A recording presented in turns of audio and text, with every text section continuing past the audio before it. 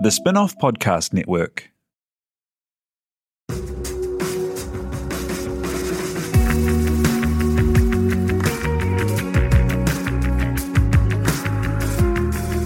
You're listening to Business is Boring, a podcast that reckons it's anything but. Business is Boring is brought to you by SparkLab, offering inspiration and practical advice to help businesses find their edge. To hear more about SparkLab, including details about the latest events, workshops, and business tools, visit sparklab.co.nz. And now, here's your host, Simon Pound.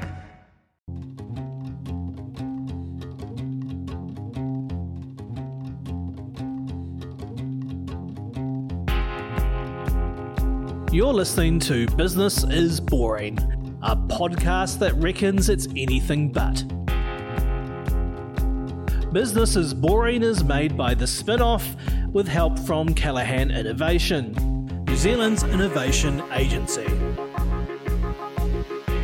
Here's your host, Simon Pound. While the effects of COVID are still to play out and things are looking pretty fractious, there are some bright lights.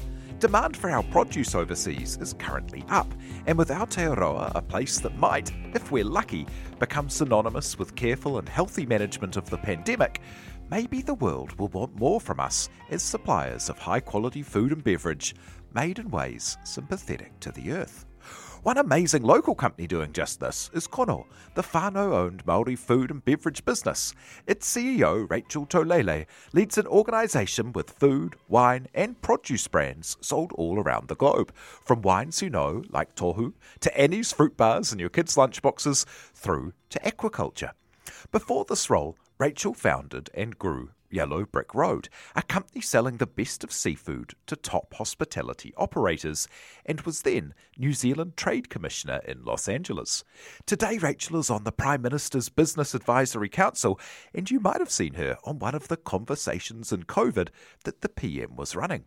To talk the journey, what being whānau-owned means, and hopes for a better rebuild of the system post-COVID, Rachel joins us now. Tēnā koe, thank you for being here. Kia ora, Simon. Thank you for having me. Hey, so we're on a Zoom talking to you across the island. Tell us, what was your path into business and what were you up to before founding Yellow Brick Road? So my path into business, I think I was almost born into it, where my parents have always had their own businesses. So my dad used to have Chelsea Records in Petone, and then he started with Mum. It's always been with Mum. He started a video, pre-DVDs. He had a video store called Video Easy, and now he has a business called Horizon. So it's, he's always had these small businesses that he has set up over the years, and they've always been family businesses, and we have always been in and around them. So I think lived and breathed them and were almost born into them. And when I was thinking about what I wanted to do when I went to university, I initially thought, medicine was for me and I wanted to be a doctor. I got to university, I was lined up, all ready to go, got to the front of the line and realised in that minute that two things actually is what I realised. One is that I realised if I did another minute of chemistry, I would probably die on the spot. And the other thing is I realised that I'm not sure I had a huge degree of empathy for people when they were sick. And so, the combo of the two saw me shuffle left into the law line, which my mum was convinced I did so I could, learn to how to have a better argument. But it was probably much more in my line of thinking, which was, at the time I thought, at the time I thought law was about LA law, but what I did think it was a great way to develop thinking, and I really enjoyed the prospects of reading and learning, and that sort of, I had a voracious appetite for learning at the time. But law was where I went, and at the end of my law degree, my dad was exporting, and he was invited to a number of events with New Zealand Trade and Enterprise, and I just kept gate crashing the events. I found them really interesting, and I think that I had been in 3 or 4 years of almost understanding what it was to litigate your way out of a grievance through law, and there's always a place for that. And then I saw him trading his way into a positive space, and that really appealed to me. So after gate crashing far too many events, the then manager of the Māori Enterprise team said to me, look, you're here a lot. Did you maybe just want a job? And I did. So I leapt in and I jumped into the role of team administrator, which I'm pretty sure I was awful at. But I joined the Māori Enterprise team and was introduced formally to the world of trade and to export, and that was where it started for me. So I actually started with trade and enterprise straight out of university, where, armed with a law degree, thought I knew everything. Turns out I knew almost nothing, but spent the next several years learning and listening and sitting alongside some amazing companies. I spent a year in Wellington, then Auckland, and then I was shipped off to North America, to Los Angeles, where I took up the role as Trade Commissioner. Wow. And what does a Trade Commissioner do? What happens in an average day? It sounds really interesting. It is interesting. I was really young at the time. I think I was about 25. And what's fascinating for me now is that I firmly believe that I got there because I was championed by the CE at the time, who was Fran Wild.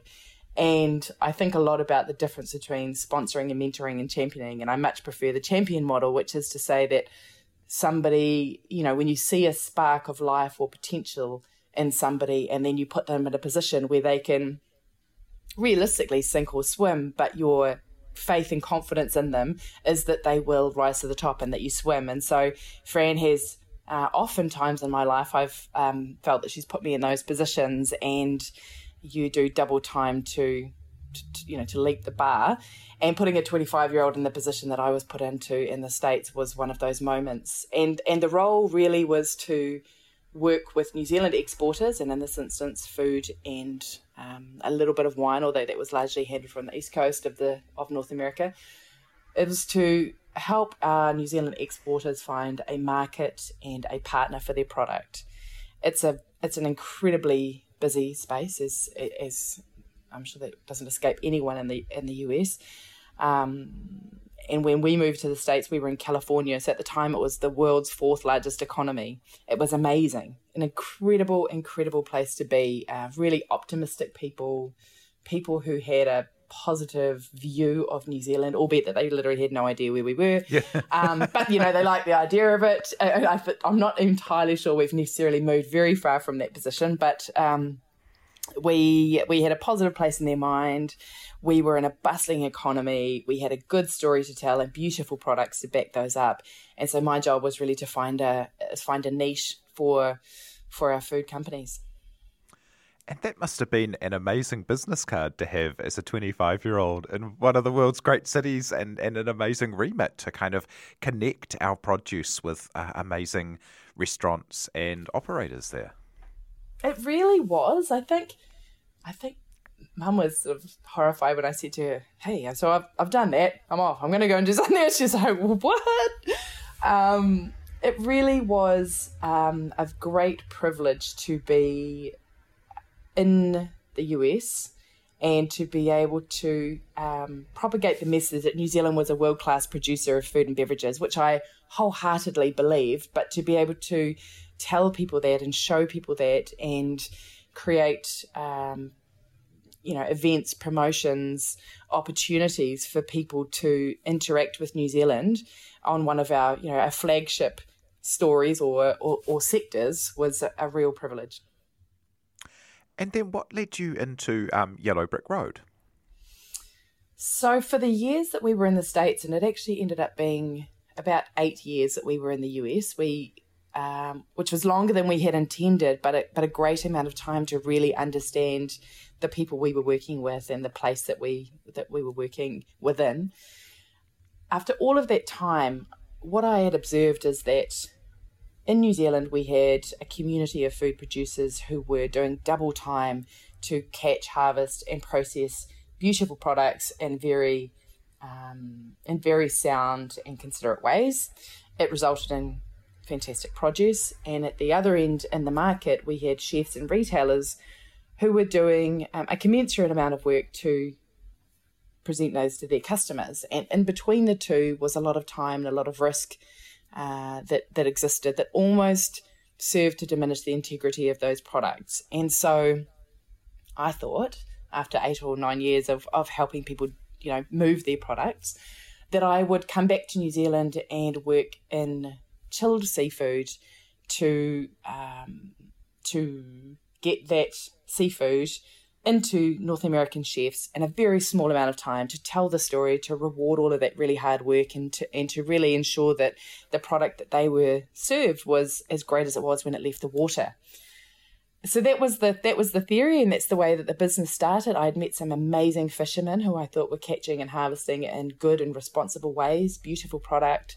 Seafood is something that I love, and it created a great platform for my continued interaction with American chefs. So that was the start of it. But then what quickly happened is that when I got back to New Zealand and started thinking about the idea of this business, I discussed it with some New Zealand chefs, and they had really opened my eyes to the fact that as an export nation, which we are and should be, they weren't really being able to access the stellar product that I was firing up into the US. And as a nation that's built, equally on agribusiness as it is on tourism, one of the messages that we were telling our visitors to the country is that, this is the best version of us. And I wasn't wholly convinced that was the case for seafood. And being as deeply committed to Aotearoa as I am, I thought, well, maybe I'll just keep that seafood here. And the New Zealand chefs can then have access to beautiful whole snapper or beautiful skin-on gurnard or all of the things that we fire off into the world. I decided we would keep here and not have it be 48 hours to the market. You could literally have your fish from this fisherman within 8 hours of it leaving the boat. And that was how it then unfolded for the decade that followed. It was very much a boat to kitchen model of supply where the chefs and then their customers could understand who caught their fish and how and why and what it was to be a responsible fisherman. Isn't that remarkable? Because I guess I'd always wondered if that idea of export quality was just marketing and was just kind of, trying to get a bit of extra margin. But is that really the case, that all of the very best was just heading off before you gave it a high value chain to restaurant? I think that you have to think about what makes the economy tick, and what makes the economy tick is export in this nation because we are so small, and the world invariably will pay infinitely more for our product than our domestic market might. And so I think there's both a place for small, local, artisan, domestically created and domestically supplied food producers, and that gives us the beauty of being close to source and understanding what it is to have a direct relationship with your greengrocer or your butcher or your cheesemaker. So that is very much a part of our story. But equally so too are the bigger companies who are catching on such a scale and with the degree of requisite value that needs to go offshore. And sometimes that gives us the luxury of having our local producers. It sets up our economy in a way that we enjoy the luxuries of employment and wealth generation as an economy that lets us spend that income with our local providers. So it's an and for me. I really, I could never subscribe to the idea that one has more value than the other because they're both part of the kaleidoscope of the New Zealand food story. So do a lot of our great and best products go offshore? Absolutely. Equally, you can find those gems here in New Zealand.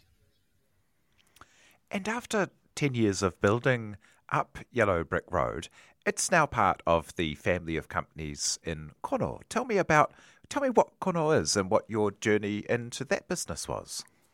Sure. So it's an interesting sort of a wiggly line story through to Kono. But when I created Yellow Brick Road, I'd never created it for sale. I was very firmly of the mind that if you build something for sale, it can drive your behaviours in a way that you might not have intended. So I built Yellow Brick Road with the long term in mind. This was me. We were going to, we were very small. In fact, we remained small the whole time. I think, we were a startup for a decade. I'm not sure if you're supposed to be a startup for a decade, but we were. So we built Yellow Brick Road. And then after 8 or 9 years of doing it in the same way, I thought, I'm really struggling to find scale for this business. How do I wrap it into a space where I can do all of the things that you read about, work on the business, not in the business, and leave yourself space for clear thinking and strategy and so forth. And, you try to do that, but at the same time, you're delivering boxes of Gurnett on Valentine's Day to chefs who are losing their mind. And, in that minute you think, like, this is just literally, what a joke, working on, not in. But you've got to. So an opportunity presented itself when Kono asked me if I would both take on the role of CE and could they, and that they would purchase Yellow Brick Road at the same time. That wasn't my first introduction to the business because I had been in and around Kono and also Wakatu, the owning entity, for a couple of years by that point. Wakatu, as an incorporation, is very invested in succession planning through the families who own Wakatu, and we have 4,000 owner families as a Māori incorporation. We are very invested in what we would call our owners or our owner families, and my own family is one of those. And so we have a whakapapa connection to Wakatu, and through that I was introduced to the Associate Director Program. So for the last 20 years, Wakatu each year brings in a young person, and that young person does 1 year on one of the sector boards and 1 year on the head board to understand what it is to participate in the governance conversations. So it's a big investment. It's a great degree of trust to invite people into those conversations. But I did that 2012, 2013. And over the last several years, a number of those associate directors have taken up management roles, such as myself and Karenza Johnston, who's the CEO of Wakatu. A number sit on the board. And so it's really starting to pay dividends now in that succession planning. It comes down to great leadership and great vision from the Wakatu board. So 2012, I came and did that. Early 2015, I was an independent director on Kono, and then by the end of that year, I was the CEO, which makes me sometimes feel a little bit like, I think it's Goldilocks. You try all sorts of different, this one's too hot, this one's too cold, but the CEO of Kono kind of fits just right. Yeah. And tell us a little bit about the kind of basket of brands that you have and businesses within it, as it's a really broad mix of food and beverage, but kind of linked by kind of quality, provenance, and then quite a bit of branding, which is something that I really love when you see that people are adding kind of IP to primary production. Yeah, thank you. Thank you for noticing that, actually. I would say. Great. Perfect. Job done.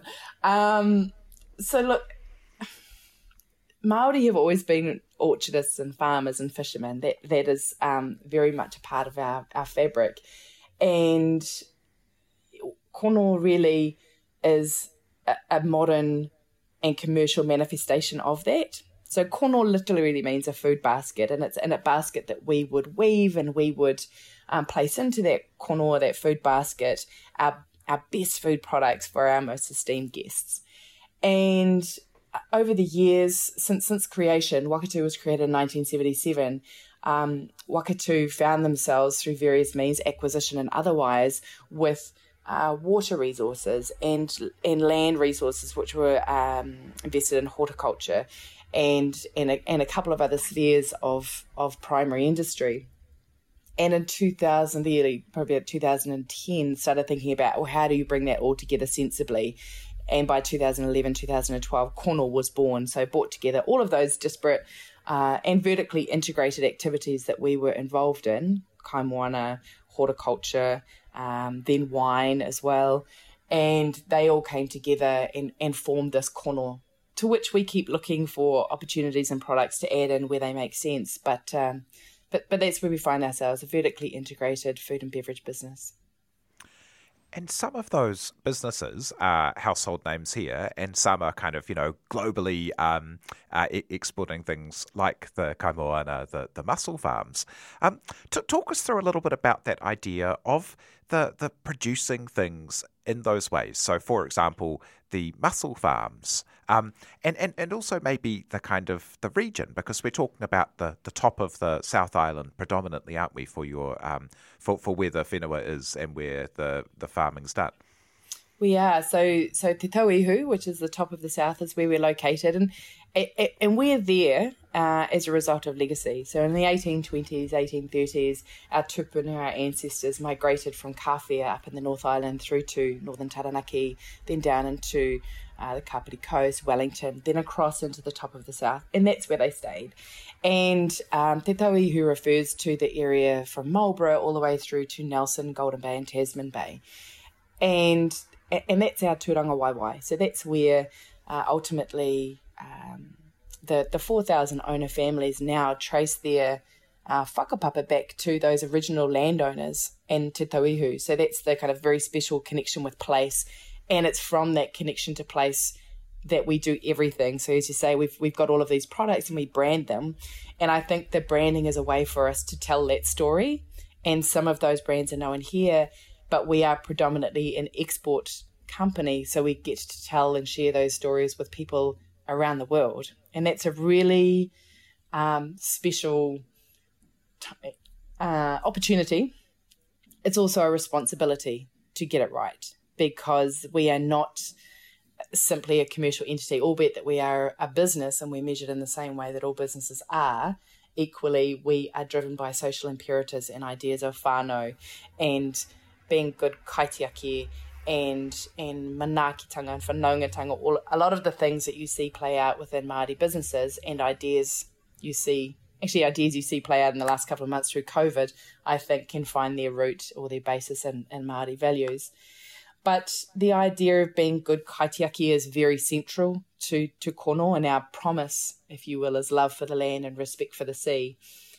And that's, for me, I think I would think of it in the way as it's like, almost like commerce with culture, if you had to put it in terms that people more easily understood, albeit that I think people understand sustainability and what it is to be a good custodian much more now than they ever did. And it's relatively inexcusable if you're not turning your mind to that space if you are operating within the primary industry. In fact, operating full stop, I'd say, because being a good kaitiaki is not just about place, it's about people as well.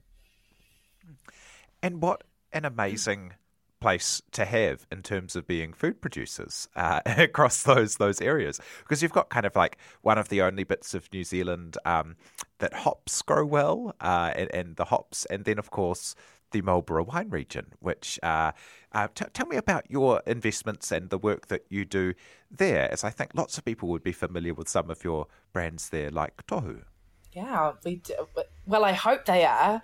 We hope everybody has tohu sprinkled all over the show. Tohu is a really fascinating company, and it was created now about 22 years ago.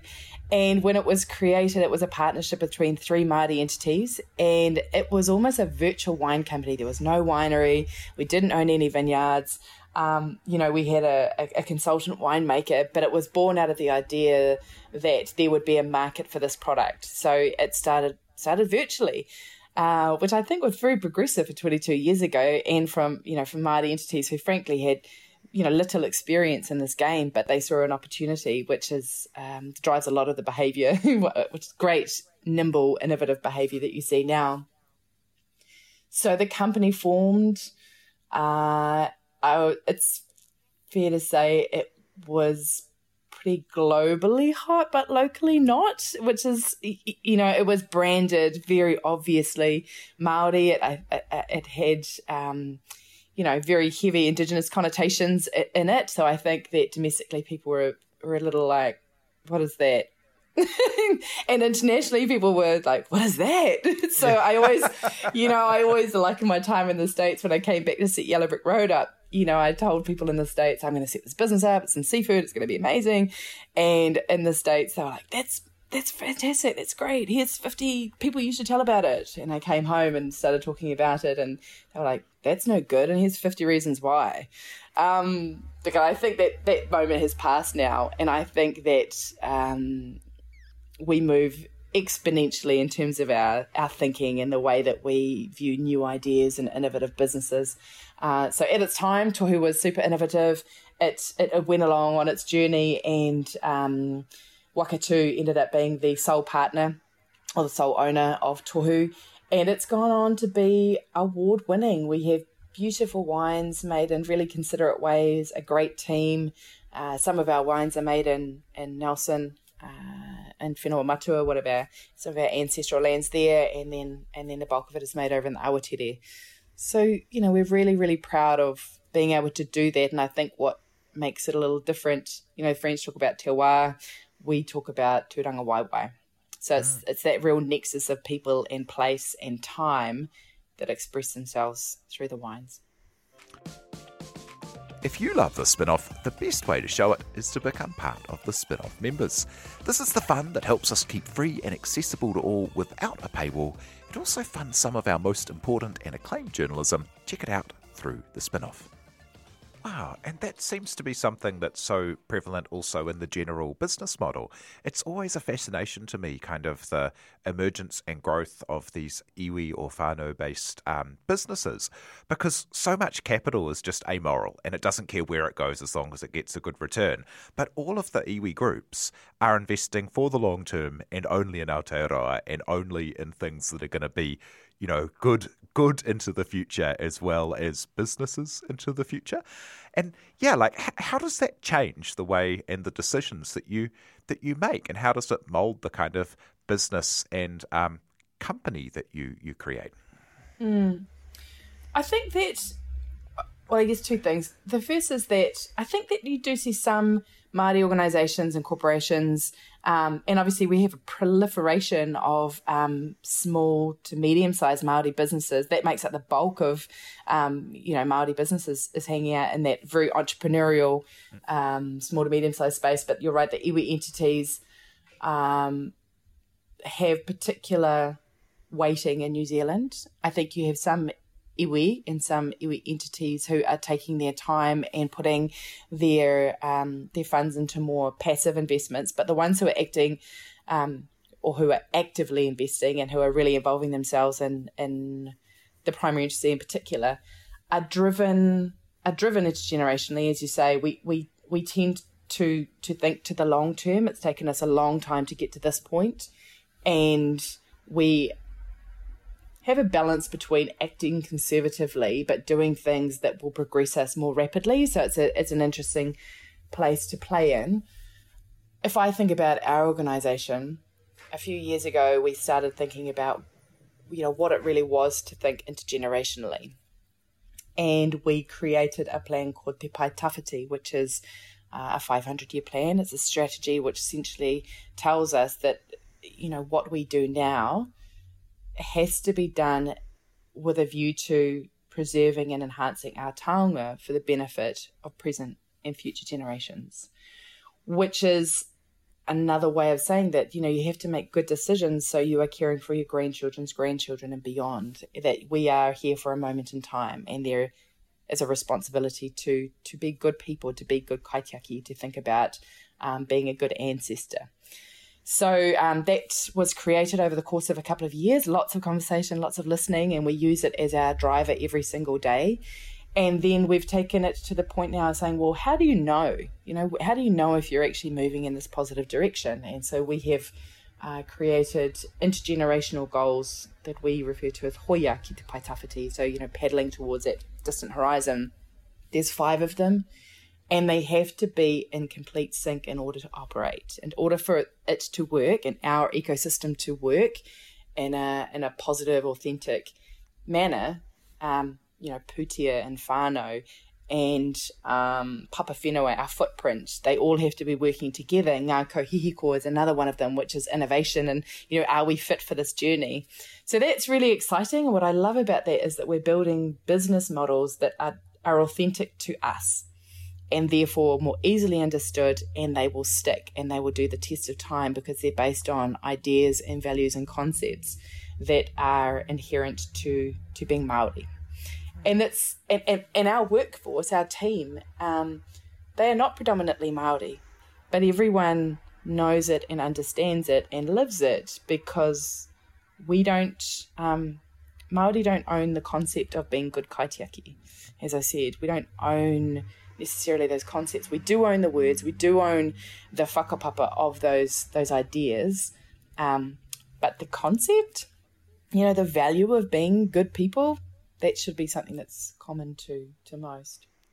Yeah, it's funny that you mentioned that, because I was just about to ask, from having watched the videos on the site of a bunch of your workers, how it obviously really is energizing, and a lot of these concepts are really powerful and important. And yeah, what it must mean for building a culture, with many cultures of people. There seem to be quite a few workers from overseas in Marlborough and the like, and hearing all these different accents talking about these, really, really indigenous kind of concepts was really cool.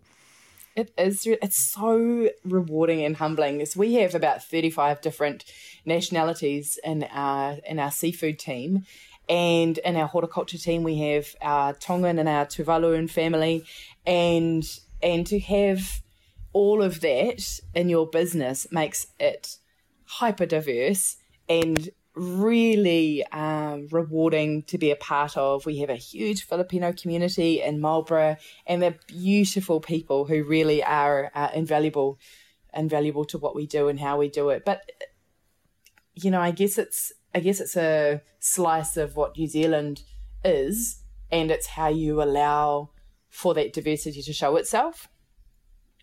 And as I say, we're driven by Māori values, and we express them in that way.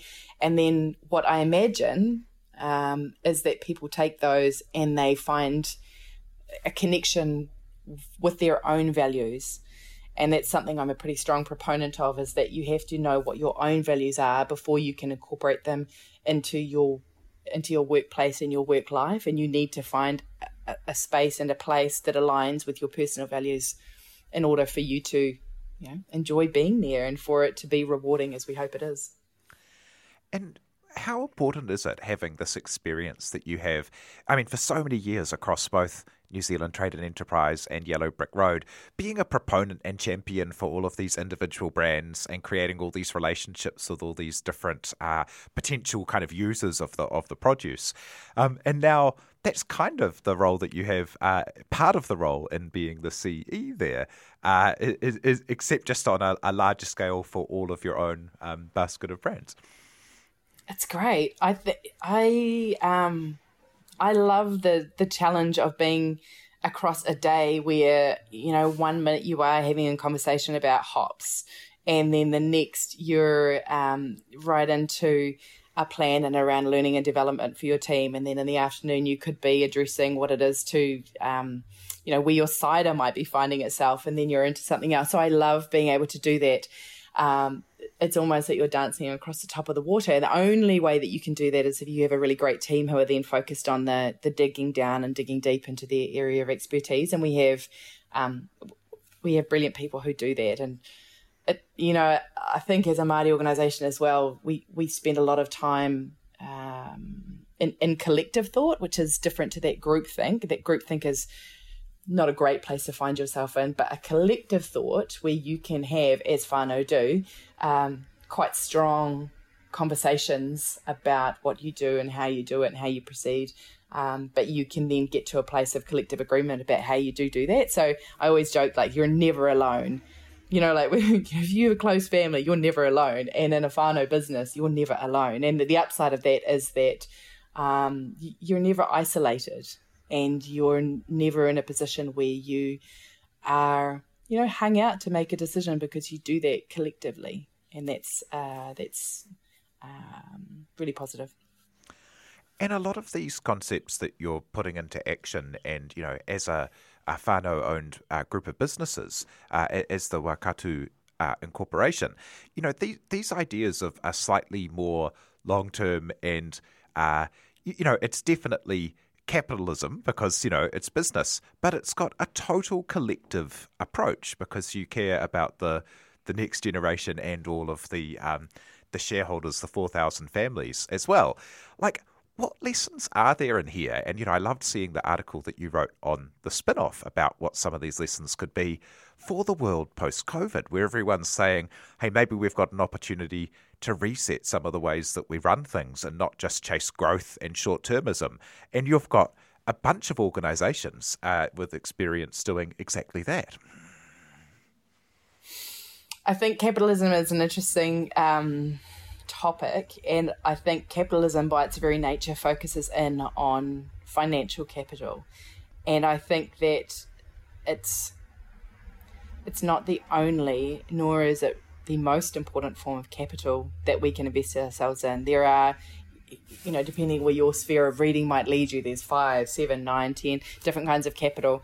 But the ones that I find pretty interesting are environmental capital, human capital, intellectual, spiritual, cultural capital. Those are all incredibly valid and equally valid forms of capital to financial.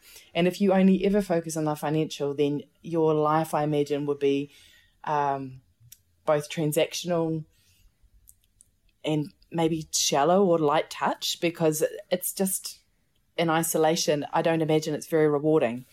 And so if there was something that we could come out of COVID with, it would be the idea that there are other forms of capital. They're of equal value and merit, and we each access and value them in different ways. And that applies equally to knowledge sets. And I've been thinking a lot about how we allow for alternative forms of knowledge and knowledge sets. And if I think about Māori, so it's mātauranga Māori. So what is that? We make it very much a part of our business and how we undertake our business.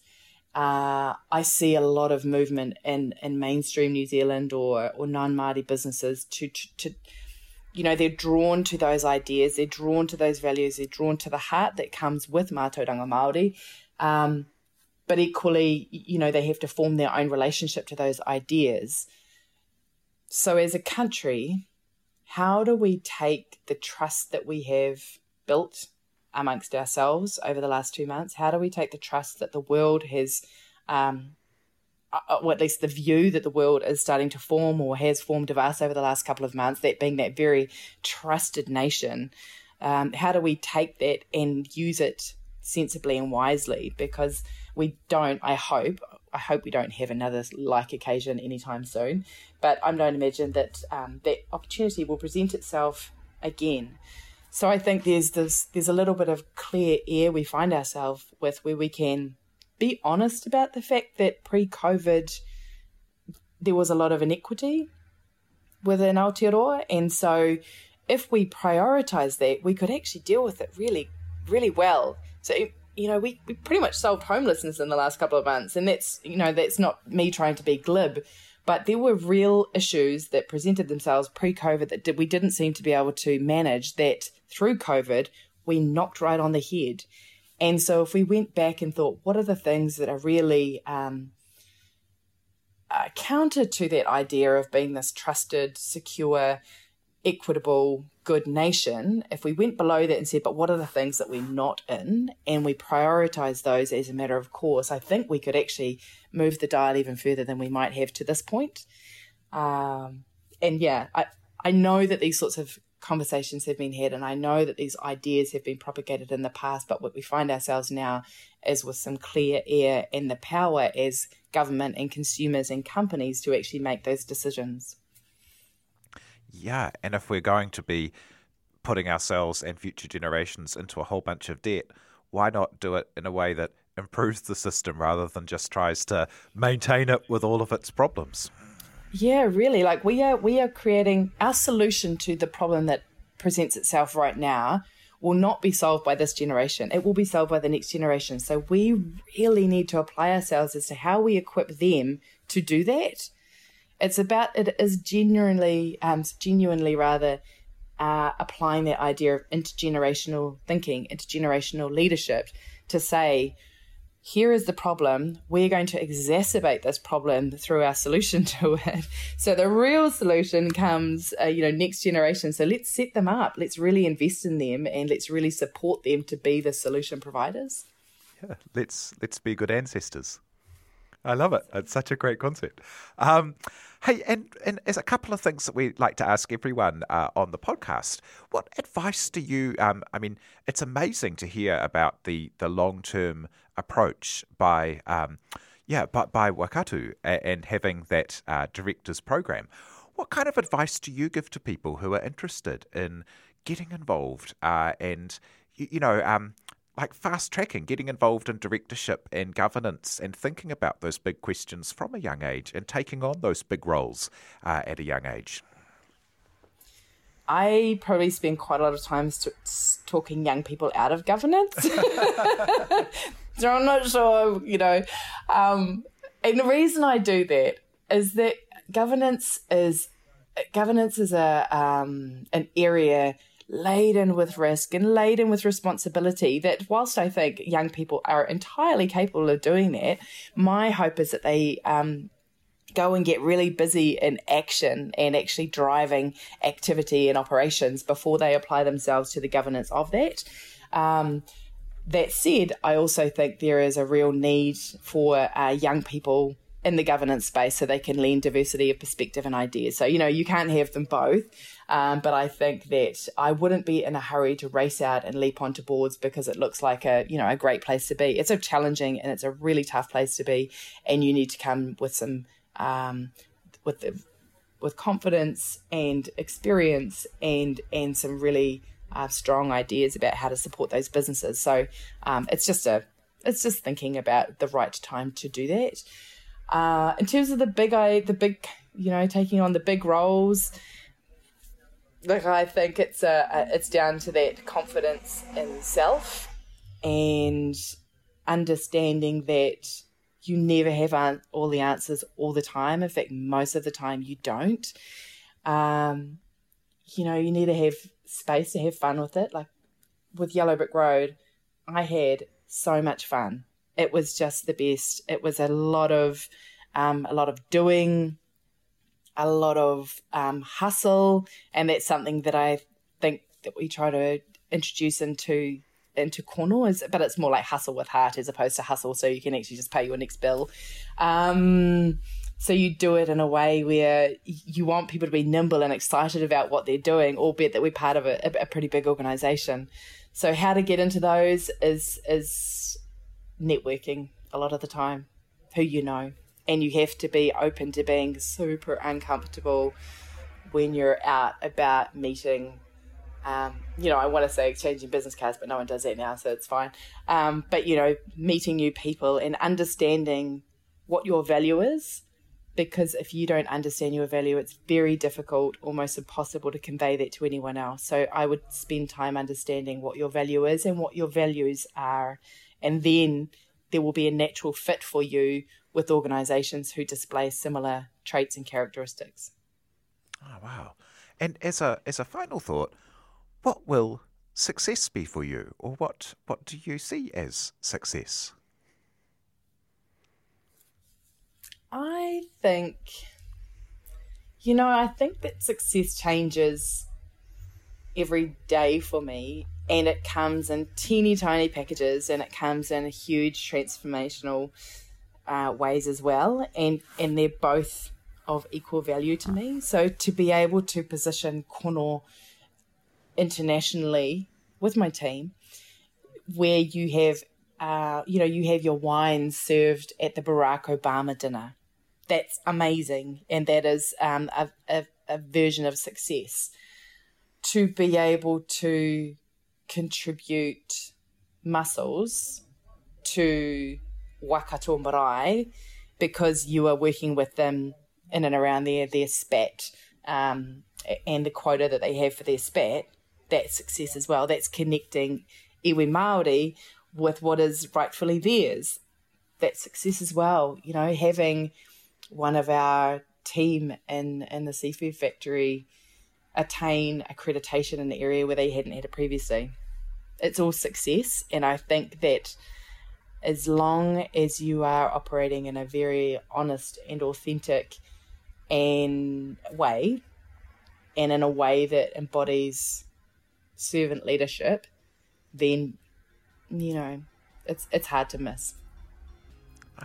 That's so cool. Well, thank you so much for taking so much time to chat to us today. That's the CEO of Cornwall, Rachel Taulelei. Thank you so much. You are welcome. Thank you. Kia pai tō. Great to hear. Thank you so much, Tina Tiller, for producing, and thank you very much, everyone, for having us along in your ears. Cheers. You've been listening to Business is Boring, presented by Simon Pound. brought to you by The Spin-Off and Callaghan Innovation.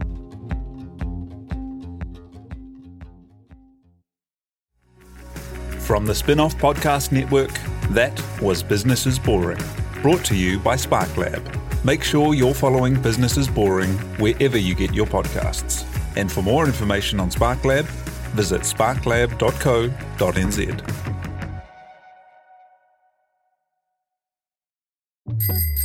Ready to rediscover the joys of cycling? With over 300 kilometres of cycle paths across Tāmaki Makaurau, jumping on your bike and going for a ride is such a fun way to discover the city from a different perspective. Cycling is getting more and more popular across Auckland, so now's a great time to join the hype and give cycling a go. Head to at.govt/cycling to find your nearest cycleway today. The Spin-Off Podcast Network.